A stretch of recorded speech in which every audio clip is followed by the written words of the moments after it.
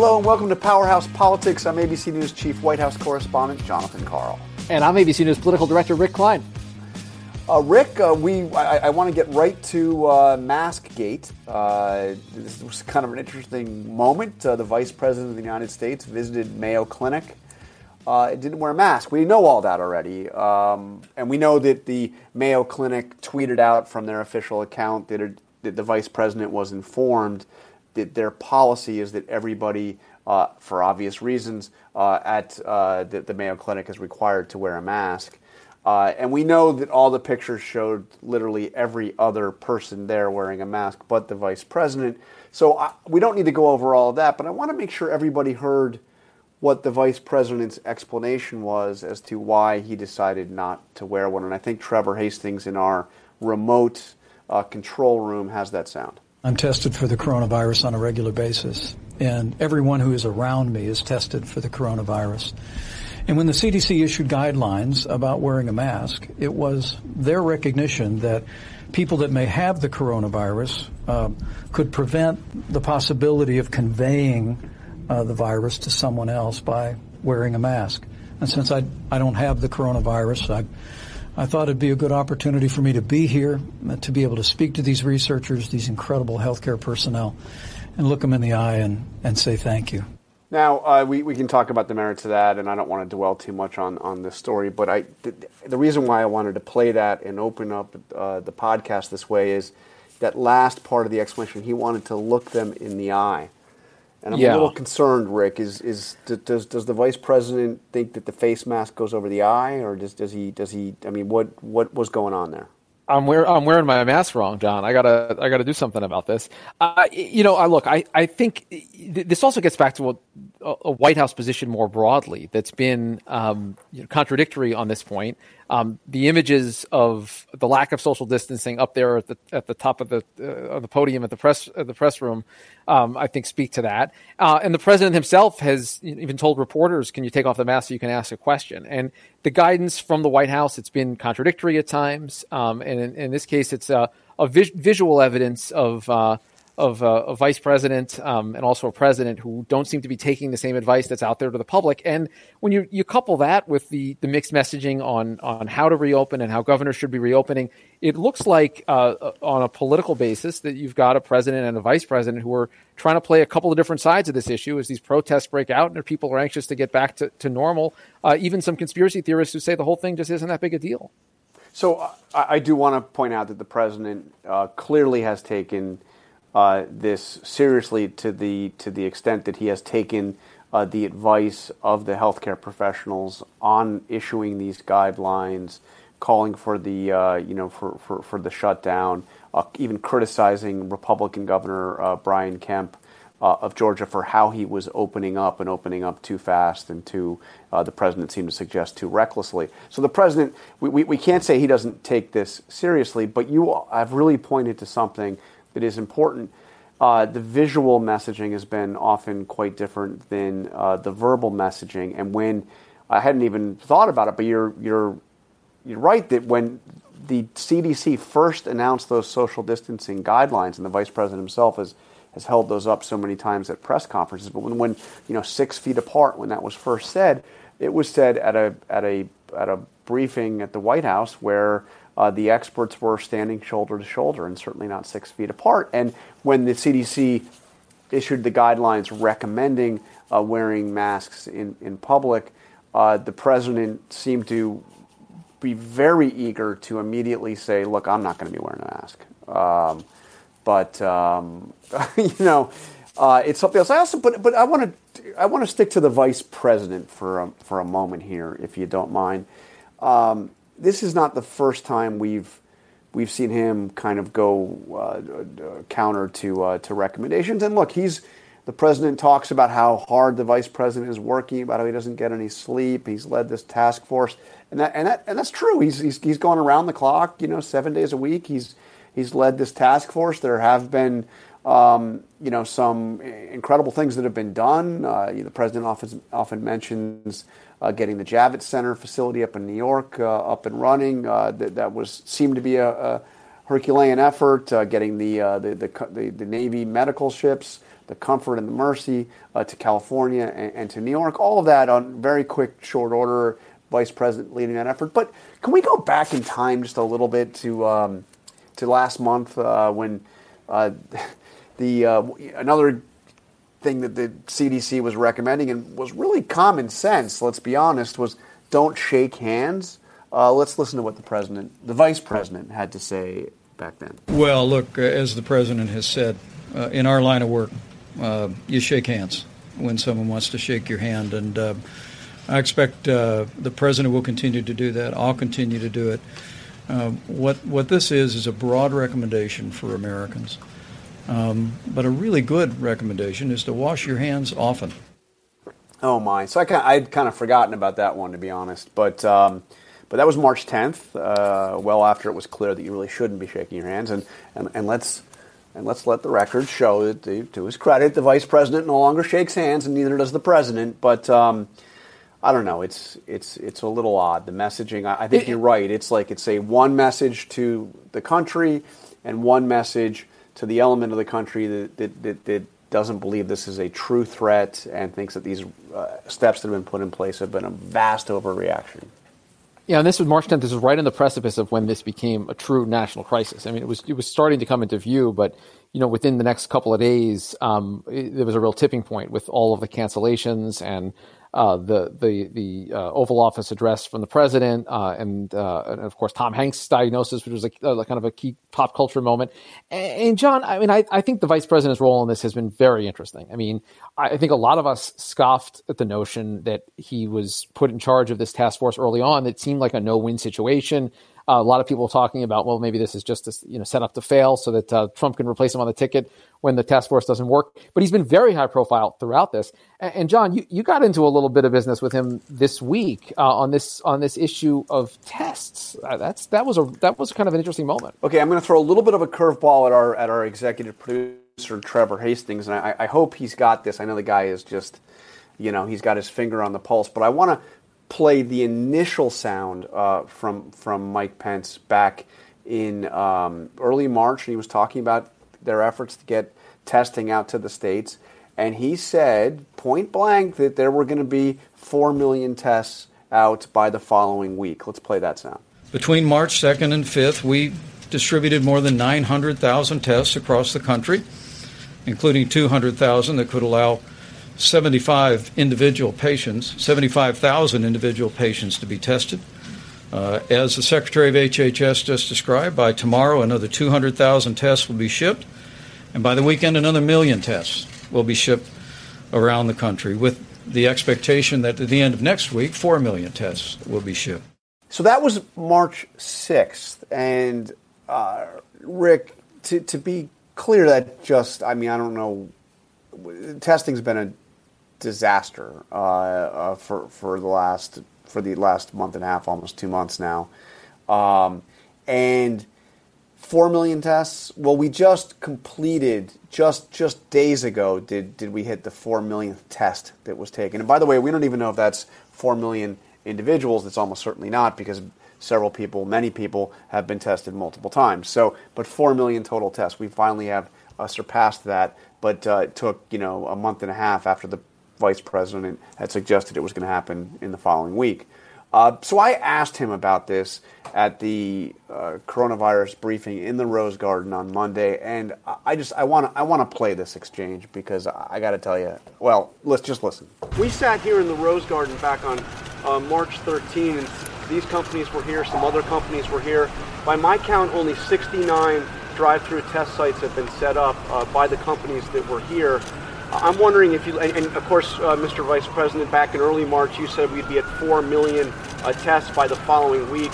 We're just now got there in the last few days.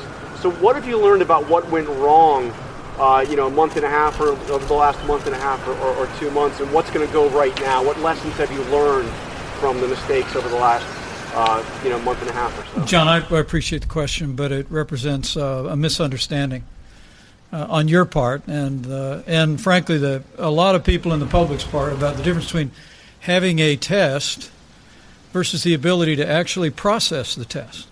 So a fundamental misunderstanding on my part. On your part. And by the way, when the vice president said that, you got to take a look at the president who's standing at his side. The way he looked at me and gave me this smirk, like, "Ha ha ha! You just got called out." But I really don't know what he meant by that, so I try to follow up. So when you said 4 million tests 7 weeks ago, you were just talking about tests being sent out, not actually being completed. I'm a little confused. John, I think precisely correct that in my first week on this job, we were informed that HHS, I believe IDT was the vendor, Admiral Giroir, that had distributed 1 million, was distributing another 4 million, and we believe they did. But again, those were tests that, frankly, but for the president's leadership, we'd still be waiting on those tests to be done in many cases, because they were tests that were designed to be run in the old laboratory model. So, Rick, you went to one of those fancy colleges, right? One of those fancy universities. When you did it matter whether or not the test was given to you, or that you took the test, or that it was graded? I mean, what's the, so basically he's saying as long as the test was handed to you, you're fine, you're done, you can graduate, right? Frankly, just a massive misunderstanding on your part there, John. It's a massive misunderstanding. I mean, look, another reason for the president to smirk in that moment is that by talking about the system not being adequate, that's foisting blame on the previous administration, which has been another consistent refrain from this White House. And look, we're entering a delicate period now, and we're looking back. I think we should be clear, because that's important in how we move forward. You can't reopen this country in a responsible way without adequate testing. And the fact that you're still not at the benchmarks that were laid out early on, just this week you started to get some federal national guidelines about testing. It's long been seen by the federal government as the responsibility of the states, and it still really is. And I think this aspect of it can't be underappreciated. We need to focus on where those tests go and what kind of guidelines are out for national testing if we're going to reopen in a responsible way and not get back to another health crisis after reopening. Which is why I asked the question the way I did. It wasn't like, you terrible thing, look at this, you promised this, you broke the promise. I mean, I asked, what lessons have you learned? Because obviously something went wrong. And, how are you going to prevent that from going wrong there? In the larger context, the first part of that question, I was asking about these drive-through test sites, because I had this incredible feeling of deja vu, because you had the CEOs of several companies, including CVS and Walgreens and the testing companies. They were talking about how they were going to set up all these drive-through test sites. Well, back in March, just a little bit after the vice president made that promise of 4 million tests, they had a press briefing in the Rose Garden, which is where that one was, and they had the same companies there. And this was where the president and vice president were talking about how Google was developing this website where everybody in America would type in your address and they would tell you, the directions to your nearest drive-through test site. And it never happened. I mean, the Google website was, first of all, a company that was a Google subsidiary. It was not Google itself, and it was done as a beta test in 5 or 6 counties in California, and it never went anywhere. So it never happened. And you got the impression from that press conference back in March that we were going to have these mobile test sites all over America. And now you have 69 in the entire country. Now, I have to say, all of that said, it seems to me like there have been incredible developments in testing over the past couple of weeks. And I think that we are going to be at a place, and we've heard it from Anthony Fauci, that he thinks that by June there will be the place where enough tests are in place. There are new tests that have been FDA approved. Our colleague Devin Dwyer did a story about this company that has developed a saliva test and has a contract with the Air Force to do 50,000 tests a day at a single laboratory, and they just sent one up like almost overnight in Washington D.C. and they're planning others around the country. So yes, we are making progress, but that's why I was asking, what are the lessons you've learned? But if you can't acknowledge that there were any missteps besides the missteps that were taken by Barack Obama, 3.5 years ago, maybe allegedly, come on. I mean, the one consistent message through many inconsistent messages at these briefings is we have done a perfect and wonderful job and the testing is just marvelous, while, we know it hasn't been. And I think the other theme that you've picked up on, John, at these briefings, and the president at one point said it, that he's something of a cheerleader, and that he has been kind of hoping that things would be moving in the right direction ahead of where the facts are. And I think you saw that with his with the hype that he had for particular treatments early on in the COVID-19 crisis. Certainly with the way that he's described the federal response in this very robust way, despite a lot of information that's come out and that continues to come out. We're still in the middle of this, and the temptation for the president to take a bit of a victory lap or to just forecast where things are headed in the right direction has been an underlying theme to a lot of these briefings and a lot of the federal updates we've gotten.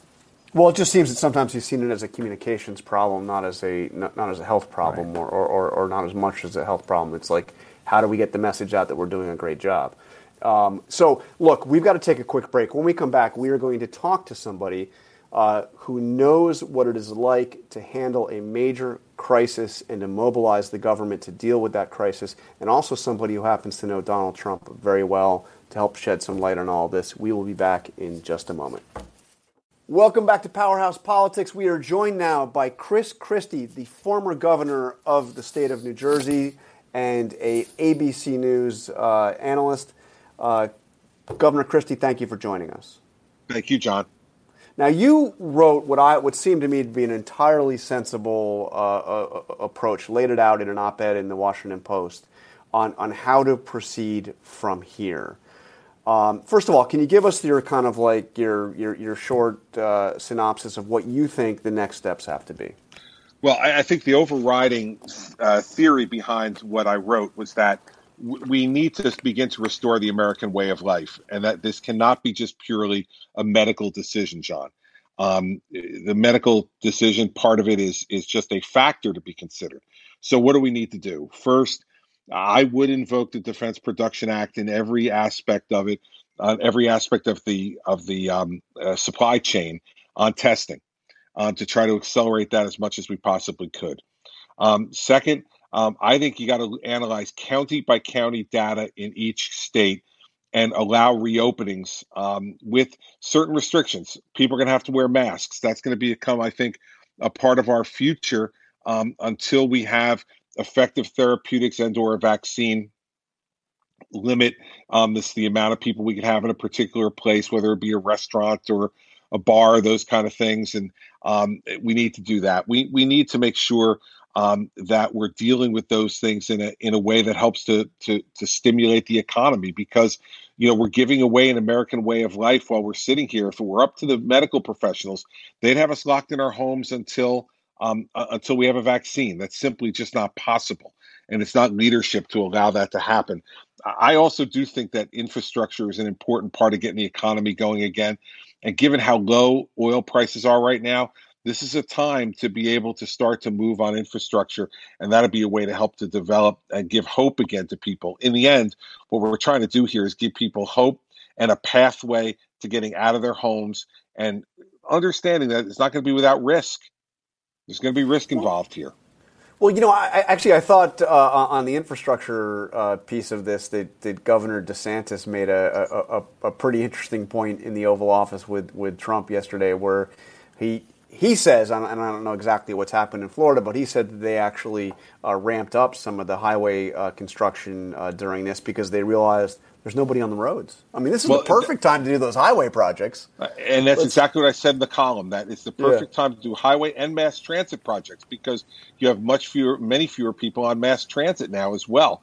And so this is the time to be doing these things and to getting a jump start on what we need. And by the way, the modernization of our airports might not be a bad time to start doing that as well. So I think there's a real opportunity here, and I lay out a 5-point plan in that post column, and I think what it says is don't let the extremes govern our response to this. The folks who think we should be locked in until there's a vaccine, or the folks who think it's fine to get a massage right now. I think there's a middle ground here to tread, and that's where we should be. Governor, give us some perspective on another piece of the debate that's starting to emerge out of Washington over the need for potential bailouts or infusions of cash to state and local governments. We saw Senator McConnell within the last week say that maybe states need to go bankrupt. First of all, I think you can clarify that states really can't do that. But also, what do you feel like is necessary from the federal government? When we talk about bailouts for a state government, who are we talking about? And what do you make of the messaging that says, hey, states made mistakes in the past, let's just make them live with it? Well, I think there's, again, a mid-ground here. I don't think we should be paying for the mistakes that states have made in the past. I saw a number of people saying, well, maybe this is a time to allow states to borrow money from the federal government to be able to make up for their pension problems. No. The pension problems were not created by the COVID virus. The pension problems were created by overly generous pension benefits being given to public employees as a way of buying votes. So we shouldn't be fixing those things. And if someone has an overly generous Medicaid program that they now realize they can't afford, well, the fact is that, we shouldn't be paying for that either. But what we should, I think, be helping states with is those things that have been caused directly by the virus. And what you'll be able to determine by looking to year data is what kind of tax revenue loss have they had. And with the states that have been particularly hard hit by COVID, New York, New Jersey, California, Washington State, Michigan, for those states, what have been their increased costs to deal with the COVID virus at a very high level in their states? I think if you took those two things, lost tax revenue because essentially they were ordered to shut down their economies, and secondly, directly COVID-related costs, those are the kind of things that I think the federal government should help states with so they can continue to operate and do things that the president wants them to do, like run a testing program. Well, you can't do that if the government's shut down because it can't pay its bills. But I also agree that we should not be paying for the sins of the past. And I'm sure there's lots of governors out there, God love them, who would love to use this crisis as an opportunity to paper over some of the mistakes that they made or their predecessors made. I don't think that we should be doing that.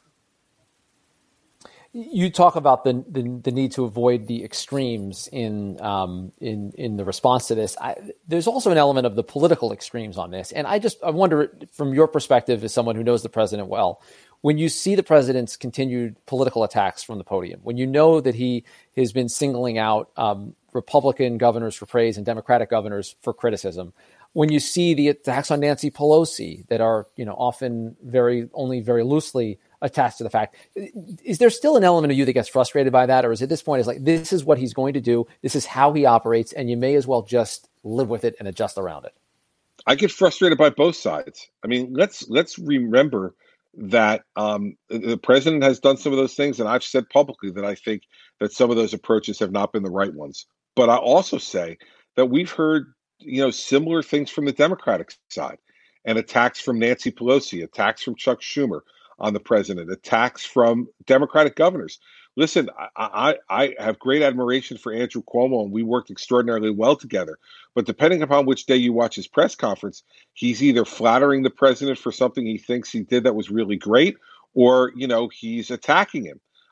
Well, the president. One thing about this president is if he gets attacked, he's going to attack back. And so I think they've set up this culture, and both sides are playing into the culture. I wish that both would take a deep breath and just say, okay, where we disagree, we can say we disagree on certain things. But, the broad-based nature of the attacks on both sides, I think, don't serve to comfort the public. And right now, part of the job as a leader in a crisis, which I learned during Sandy, is you're also the comforter in chief. And if you don't do that well, folks are not going to follow you on some of the tougher things you ask them to do. And part of that is projecting some optimism that you're going to come through the crisis, but it's also the credibility of that you're honest about what you're going through. And what has been striking with the president from the very start of this is, his daily briefings are an exercise in self-congratulations of how wonderful he's handled everything. And the optimism about himself doesn't extend to. It's just strange the way he does this. But the other element of that is the unwillingness to take any responsibility. And I want to play for you a little bit of a sound exchange I had with the president on Monday at his coronavirus press conference, where I asked about what is a real problem right now, and hopefully it's a problem that is getting fixed right now. But this problem with the second round of these small business loans, there's been a huge computer glitches here, and the banks are saying that they cannot process these loans because of this glitch at the Small Business Administration. Take a listen to how the president answered this. Mr. President, I wanted to ask you about the Payment Protection Plan, the PPP plan to help small businesses. Yeah. There have been a lot of concerns today with the website just not working. In fact, we heard from the American Bankers Association saying that they are deeply frustrated and that until it's fixed, American banks will not be able to help struggling small businesses. Do you know? Well, I just came out and I hadn't heard. I heard there was a glitch. We'll find out whether or not that's so. Certainly, it did work out very well for the original amount of money. This is the second amount, and I'll find out about that. We're relying on the banks to go out and do an accurate job. I mean, there it is again. It's the banks. We're relying on the banks, and there's no ownership of it at all. Even as there's these problems everywhere, we're hearing he wants to congratulate himself on the last tranche. And the last tranche, I mean, we're learning now. I mean, we don't have a list of who's gotten this money, but we're learning that the Los Angeles Lakers got over $4 million. I mean, what is with this? Why can't he address this candidly, take some responsibility, and vow that he'll take the steps to get it fixed? Well, I think, listen, the way I heard the answer he just gave was that he said he didn't know about it, and that they heard here there was some glitch and that they were going to be trying to fix it. And then he went into saying how well the last one went. So I don't think it's necessarily fair, John, to say he wasn't taking responsibility. He was saying he didn't know about it. He says we are relying on the banks to go out and do an accurate job. Well, I think they are relying on the banks to go out and do an accurate job, and that gets to your second point, right? Listen, everybody wants two things to happen at the same time that are impossible to happen at the same time. They want us to distribute, as a federal government, $350 billion of money immediately.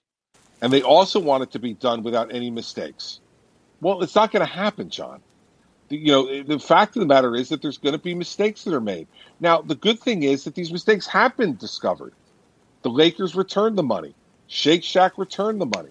There's been a number of Harvard never got the money, as it turned out, and said they wouldn't take it. I think Secretary Mnuchin has done a good job on this by saying there's going to be an audit function on this afterwards. But you can't say, I want the money to get out as quickly as possible. And I heard a lot of questions from the press about why isn't the money getting out there sooner? People need it right now. We have to move quickly, all of which is true. But what you have to understand with that is it is not going to be done perfectly.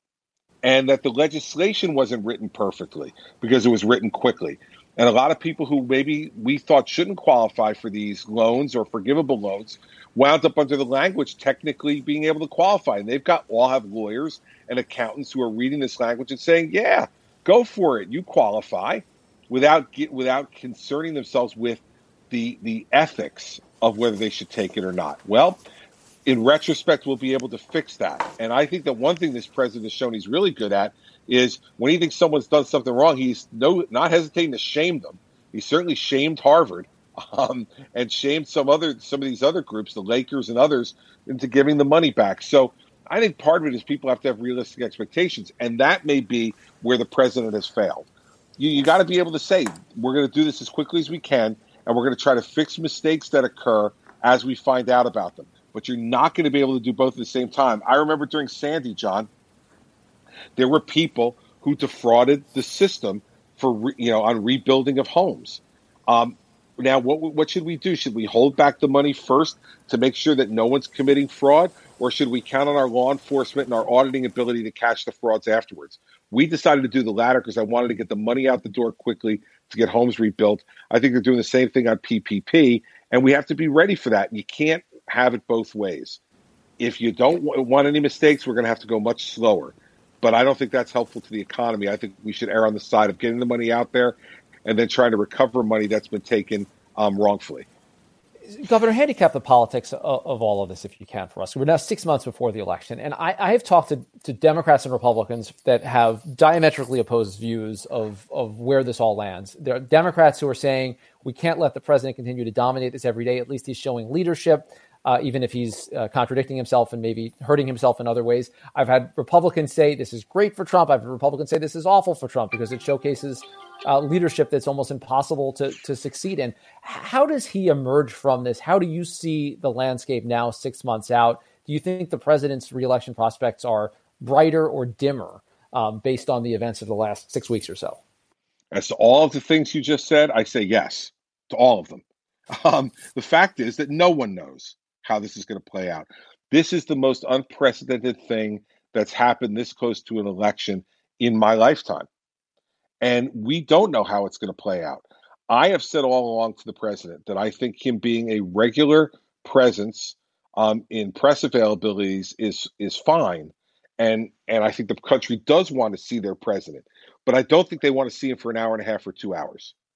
And I don't think they want to see him, quite frankly, and I don't mean this as an insult to John, but I don't think they want to see him lowering himself to bicker with the press. You know, he's there as the national leader right now in a national crisis. He shouldn't be bickering with the press for an hour and a half or 2 hours every day. And I've told him directly that I think it's a mistake to do that. I think it's a mistake to be out there for more than 10 or 15 minutes. Make whatever announcement you want to make that night, emphasize whatever you want to emphasize. Take 2 or 3 questions and adios. Turn it over to the vice president and the other people from the task force who are there to answer technical questions and move on. Because I don't think it helps. Now, on the overall politics, listen, if I were the Democrats, I'd be really happy right now that Joe Biden's in the basement. I don't think he's performed extraordinarily well during all this, and I don't think there's really a space for him at the moment. I think it's to the Democrats' advantage to not have Joe Biden out there right now facing scrutiny on a whole bunch of these issues and others. I think it helps them not to have him out there. And I think the president is the president, so you're going to have to he's going to use the bully pulpit. Sometimes he's going to use it well. Sometimes he's going to make mistakes. But Republicans are going to have to live with that. They've been living with it for 3.5 years. They're going to have to live with it for the next 6 months. But I think anybody who tells you they know how this is going to look in September is completely full of it. No one knows how it's going to look, and we're just going to have to play this along. And I think the best thing for the president to do is to get the country back open and moving as quickly as he possibly can, and to give people a vision and a hope for what the future is going to look like. That's what leaders do. That's what people want presidents to do during a crisis. And if he does that, he'll have a much better chance of being reelected than if he does not. Well, Governor, we like predictions and we like to say how things are going to look, but I can promise you we won't in this case.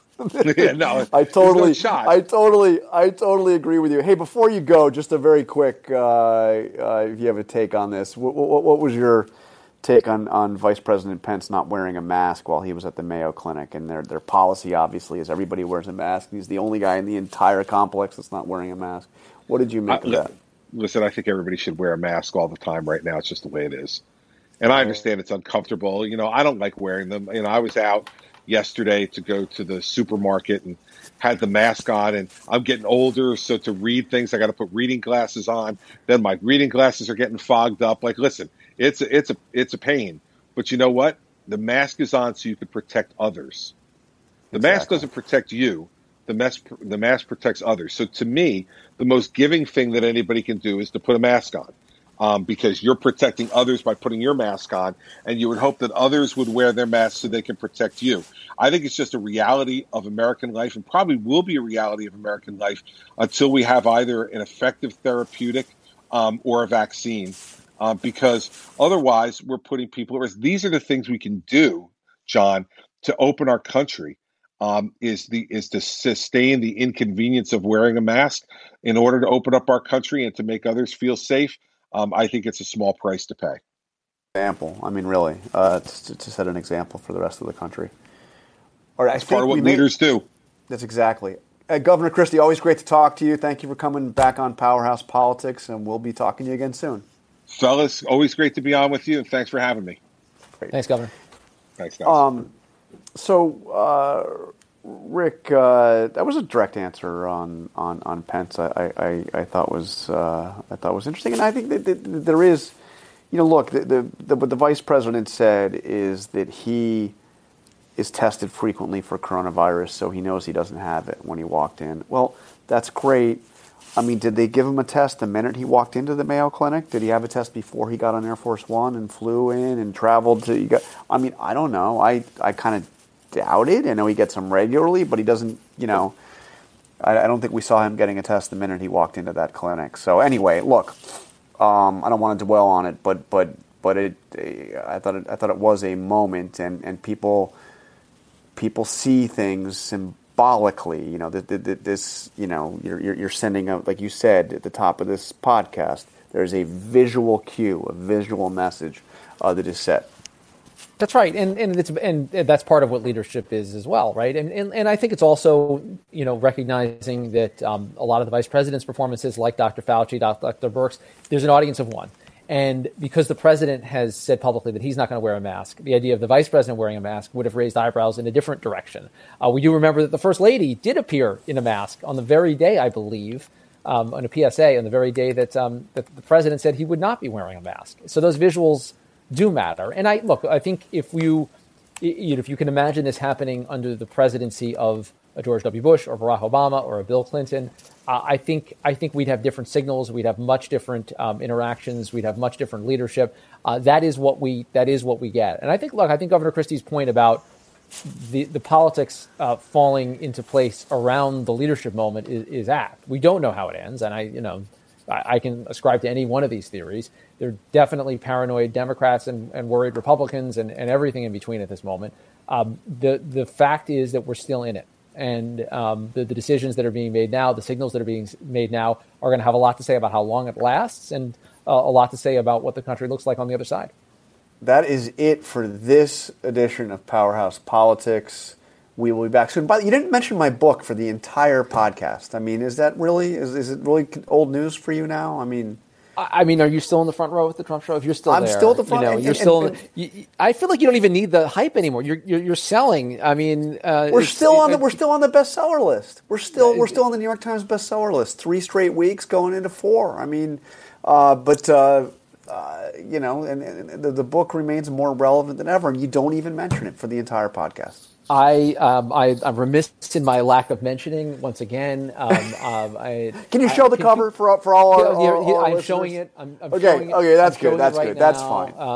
I'm showing it right now, and can you buy them? Can you buy them? Where do you get them now? It turns out Amazon has them back in stock. But here's the other.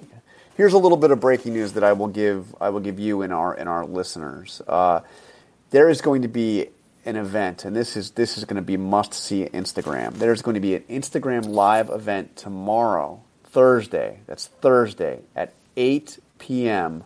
Cecilia Vega is going to be interviewing me about the book on Instagram Live. I know you'll be there. You've been on Instagram for what, like 7 years or so? I just found my login, and there's a cute puppy picture that you've posted. I've noticed on there. Yes, my new puppy may make an appearance. That's the extent of the tease. But look, we'll make this work, and I'm looking forward to talking to Cecilia. And I hope you can submit a question through the Instagram app. I can. You can figure it out. Yes, okay, good. Yes. All right. Yeah, and Cecilia's moderating. We'll see if she decides to bring the question to me. But you got it. All right. Thank you for listening to Powerhouse Politics. Thank you to Avery Miller and Trevor Hastings. We will talk to you again next week.